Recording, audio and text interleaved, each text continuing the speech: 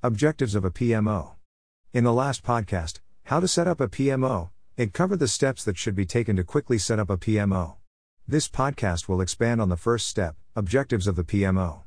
This is very important as it will help you and others understand the purpose of the PMO.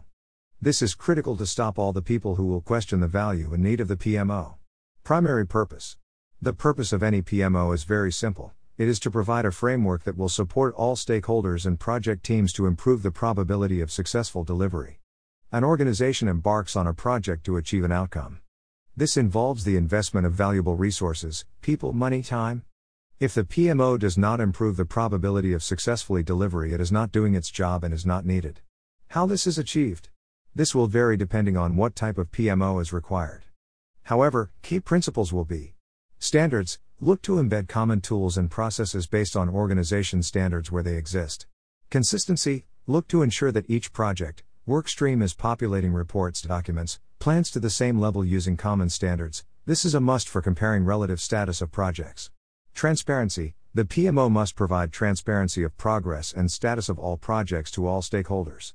This will allow for early warnings of issues, allowing intervention to keep projects on track. Pragmatic. Only do something if it makes sense and adds value. Challenge where organization standards exist that do not make sense. Failure to do this will put you in the position of being viewed as an overhead that does not add value.